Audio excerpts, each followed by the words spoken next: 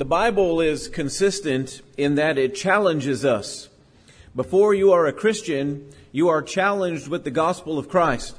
When that challenge occurs, you have to decide what you're going to do. You have to decide within yourself, am I going to live to the challenge of the gospel, accept that challenge, die to myself, become a Christian, and then live accordingly?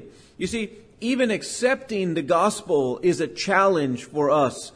And so when we accept the gospel, then we have to accept the morality of the gospel, the ethics of the gospel, how to treat others. In all these different aspects of Christianity, what are we going to do? And the Bible clearly lays out what a Christian is supposed to do. To grow in faith, to make right decisions, to worship correctly. It's all right there in the Bible. So when we are faced with that, we're faced with that challenge because we decide, am I going to live up to the challenge? In other words, am I going to live as the example of Jesus Christ?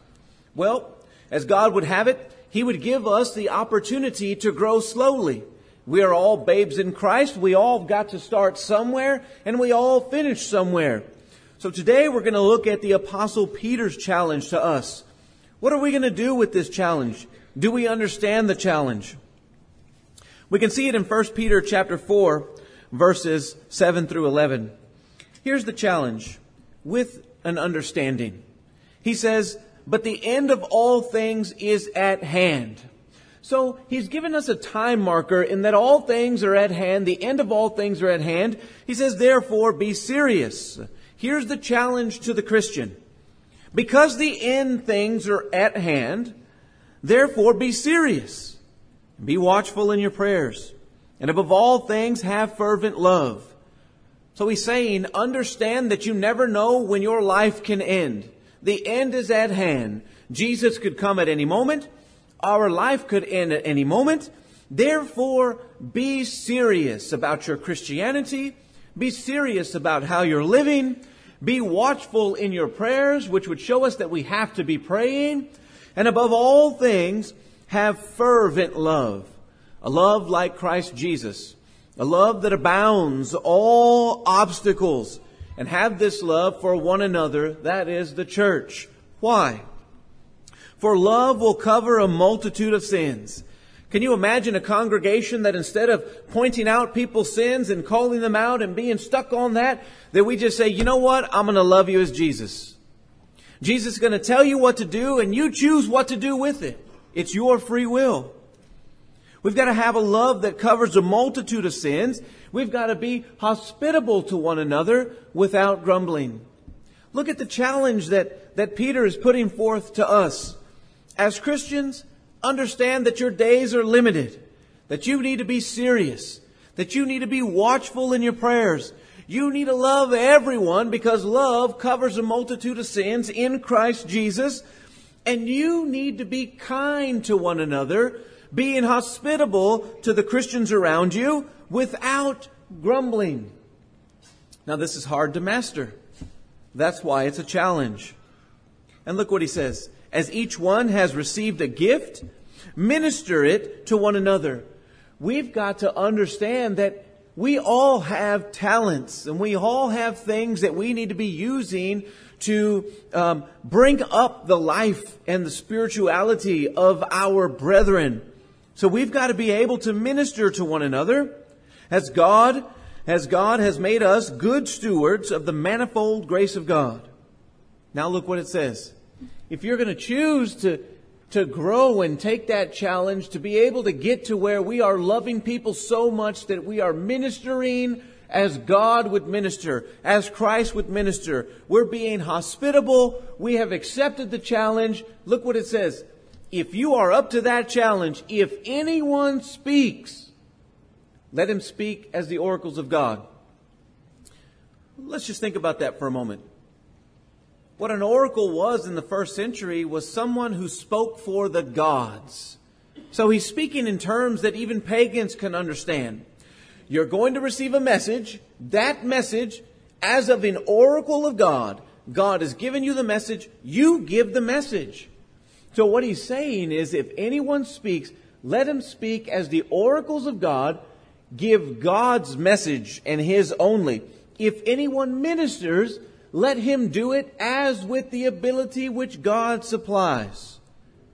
Some are going to be good in aspects. Some are going to be not as good as others in certain aspects. But that doesn't mean we stop trying to grow and take this challenge. Why do we take this challenge? Look what it says. That in all things God may be glorified through Jesus Christ. You see, Peter is initiating the challenge because he knows what's going to come from the end of that challenge. When we grow to a level of spirituality where all these things are evident in our life, then God gets the glory. And that is coming through Jesus Christ, to whom belong the glory and the dominion forever and ever. The Alpha, the Omega, the beginning and the end. The one who created the world by the voice of His power. That's who's going to get the glory. So let's look at it. Let's break it down a little bit. But the end of all things is at hand. Matthew 24 and verse 36. But of that day and hour no one knows, not even the angels of heaven, but my Father only. This is true. People throughout the ages, even people in the 19th century, over here in the 1900s, have put out, this is the day that Christ is going to come back. And they give you all their formulas. And then guess what they put out? A revision. Because He didn't come back. Look at what's going to happen here.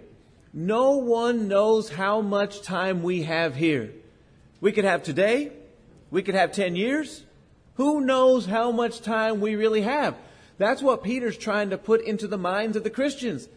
The end of all things is at hand. It is before us. And so he says, no one knows, not even the angels of heaven, but my Father only. I'm under the belief that if someone was able to pick it, and if someone said, I've calculated the mind of God and it's going to end tomorrow, you know what I think would happen? God would say, nope, it was going to end tomorrow, but now because you got it, nope. We're going to figure out when. Look at Hebrews 9 and verse 27. And it is appointed. It's an appointment for men to die once, but after this, the judgment. This is why we have to live up to the standard and live with the understanding that this could be our last day. Because no one knows when it's our time. No one knows when it's your time. But everybody knows this for sure. That we are all appointed a day in which there is the judgment. Look at James verse 4 through 14. Whereas you do not know what will happen tomorrow. This is the important one. That you don't know what's going to happen tomorrow. For what is your life? It's borrowed time. We have to make the right decisions with our life to live up to that challenge to give God the glory. For what is your life? It is even a vapor that appears for a little time and then vanishes away. It comes and it goes.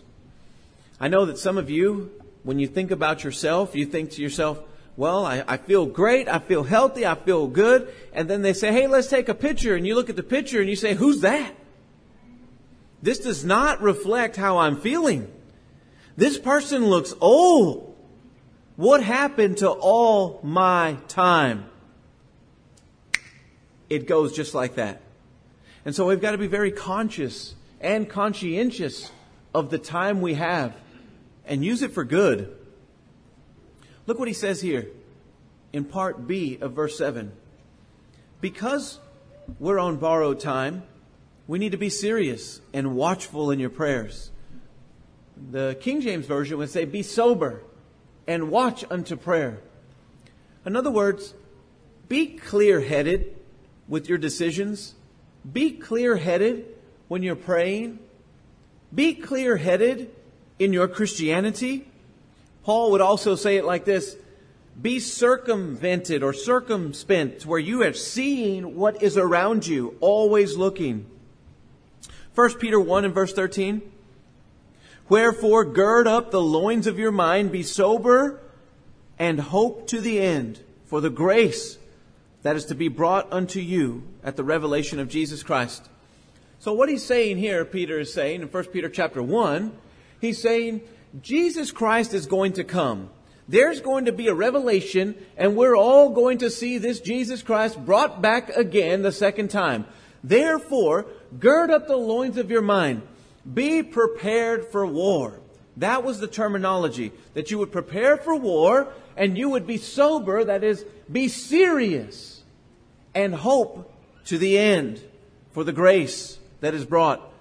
You need to be clear conscience, thinking correctly, being serious, ready for spiritual warfare, preparing yourself.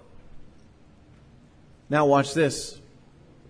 Therefore be serious and watchful in your prayers, and above all things have fervent love for one another. Love will cover a multitude of sins. What happens when everybody knows in a congregation that if you're sinning and it's made known, that you're going to receive forgiveness? Because that's what Christ would give you. And we are by no means any better than Christ. That we need to be giving forgiveness just as Christ gave forgiveness. How loving would the congregation be? How fulfilled would Christians be knowing that that love is harbored with congregation? So therefore, have a fervent love for one another. Look at Proverbs 10 and verse 12. Hatred stirs up strife, but love covers all sins.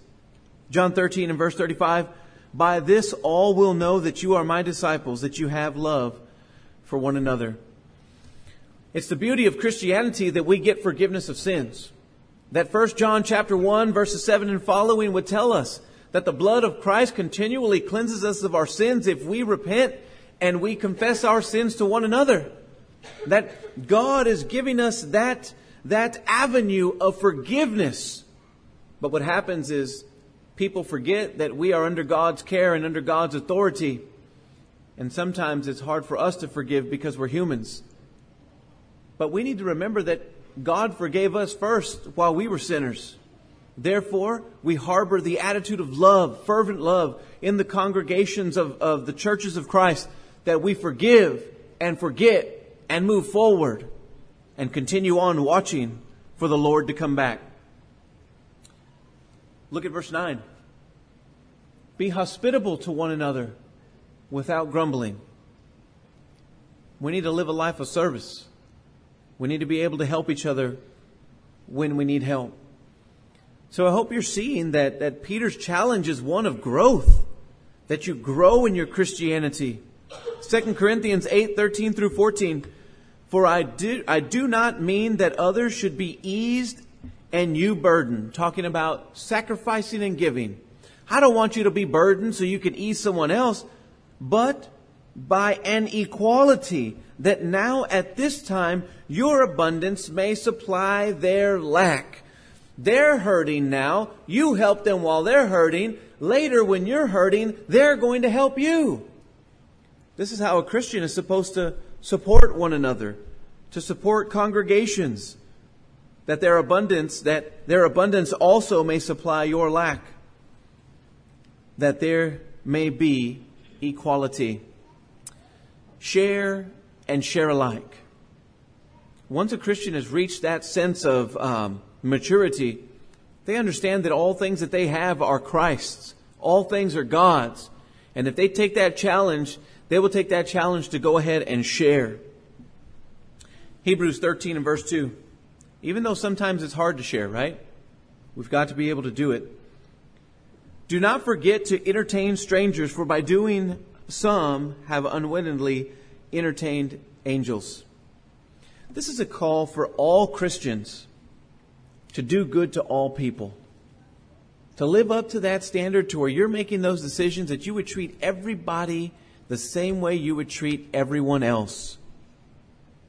With kindness, with love, and forgiveness. And sometimes it's as easy as seeing someone with groceries and you're passing by them and you can say, do you need some help? It's that simple. Look at verse 10. As each one has received a gift.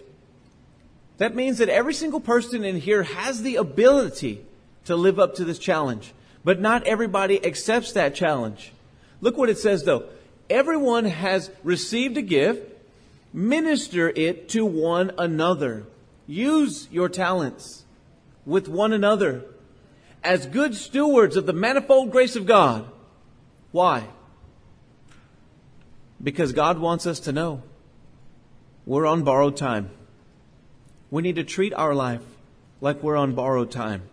That we don't know when we have the last day, but we all know that there will be a last day. Therefore, be good stewards. Be good stewards of the manifold grace of God. The grace of God that is to be given to all people.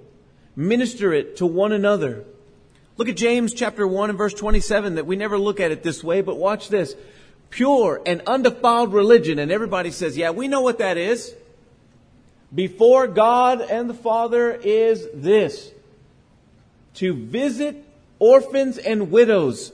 And people stop right there. That's pure and undefiled religion. Visit orphans and widows. You better go do it. Keep reading. Look what it says.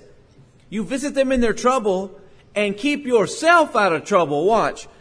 And to keep oneself unspotted from the world. You can visit all the orphans you want and all the widows you want. You cannot escape the third one for pure and undefiled religion.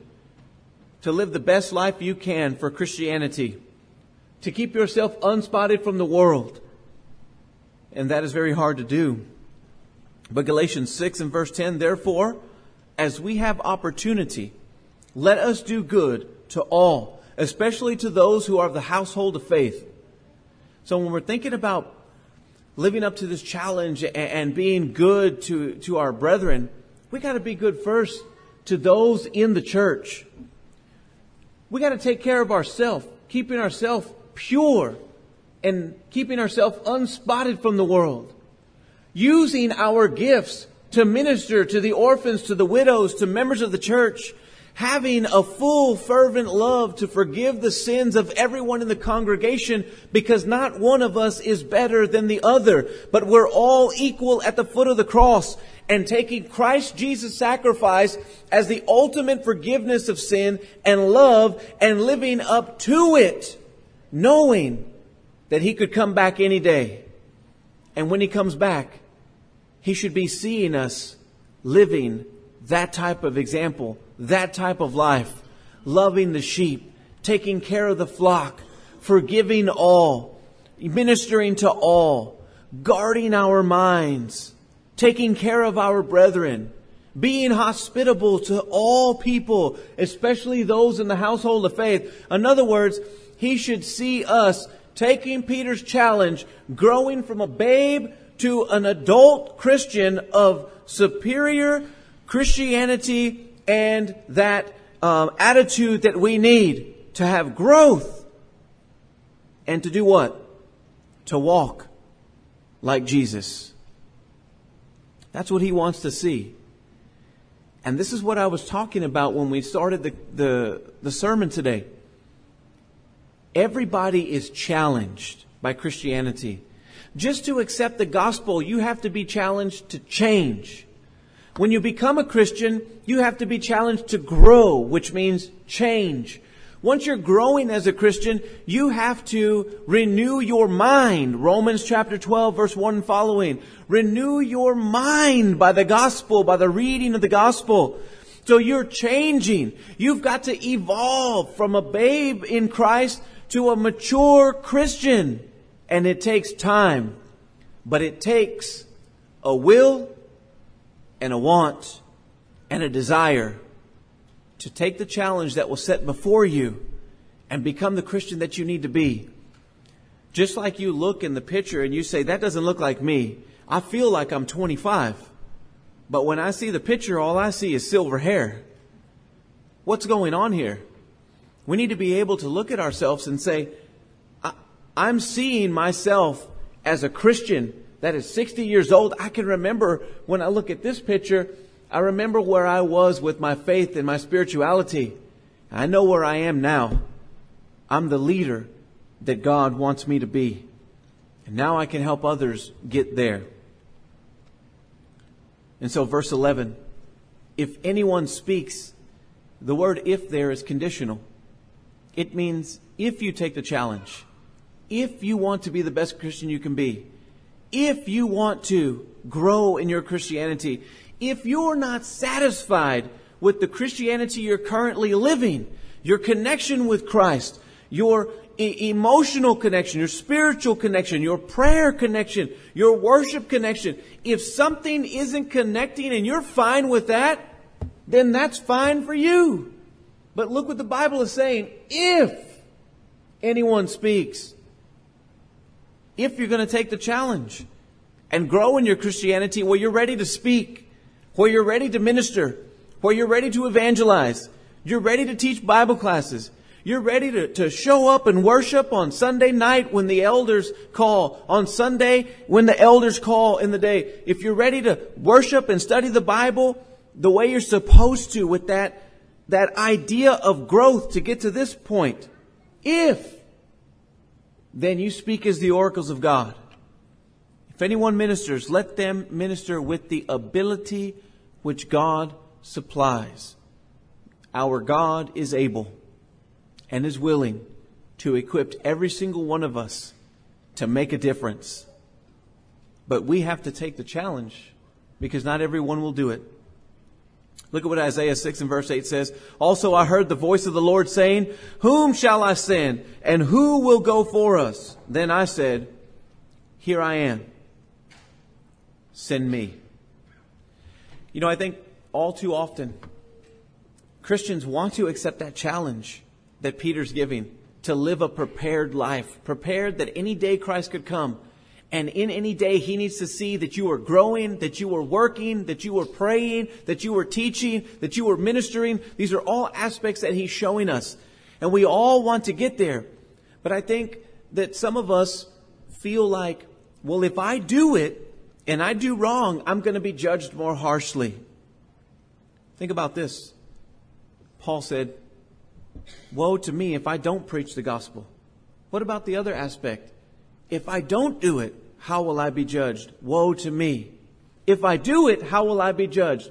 You will be judged more harshly. Why? Because you're held to the standard of holding the oracles of God to its purity. But then think about Nehemiah. Nehemiah has such a great statement as a prophet.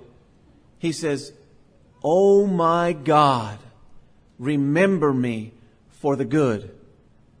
Wouldn't it be better to grow as a Christian? To have this exhortation towards Christianity, this spiritual growth, doing all you can, living for the Lord, not worrying about the little things, but saying, oh my God, I've done the best I can. Remember me for the good. I think everybody can understand that. And it's something that we all need to do. But here's the conclusion. This is why we want to have this type of lifestyle. Because by the glory of God, Christ died for us while we were still sinners. And by that glory of God, God raised up Jesus Christ, Romans chapter 5. And the glory of God has allowed us, Romans chapter 6, to be equal with Christ in that resurrection. And as we're going to be equal with Christ in that resurrection, what does He want us to do? Grow. Why? That in all things, now, watch this, that in all things, that you becoming a Christian is going to bring glory to God, yes, but that's not where He wants it to stop. He wants it in all areas, in all things, we bring glory to God. All things work out for good that for those who love God. So how do they work out for good? Because the Christian is working God's goodness in and without their life and their Christianity. So that in all things, God may be glorified through Jesus Christ. You see why you want to do it? Because God's already receiving glory in the church when you come together. Yes, He wants that. Ephesians chapter 5. God is receiving glory whenever you die to yourself and become a Christian. Yes, He wants that. Galatians chapter 3 and verse 27. God receives glory in all aspects of our Christian life. But guess what He wants? He wants to be glorified individually in your Christian growth. It's a plan that He's always wanted for you. It's a plan that Peter has challenged us to live up to. And it's something that I think each one can do because God supplies the ability. Not because we think we can, but because God will supply the ability. You just have to start with day one and see what the Lord will do. That in all things, God may be glorified through Jesus Christ, to whom belong the glory and dominion forever and ever. Why do we want to live this way and take that challenge? Because the God and Father who loved us enough to let us be a part of that glory will continue to receive glory through us. And that alone is worth it. If anybody has any need of anything this morning, whether it's to put on Christ in baptism and let God receive glory for your conversion, or it's needing prayers from the congregation for any reason, won't you please come as we stand and as we sing.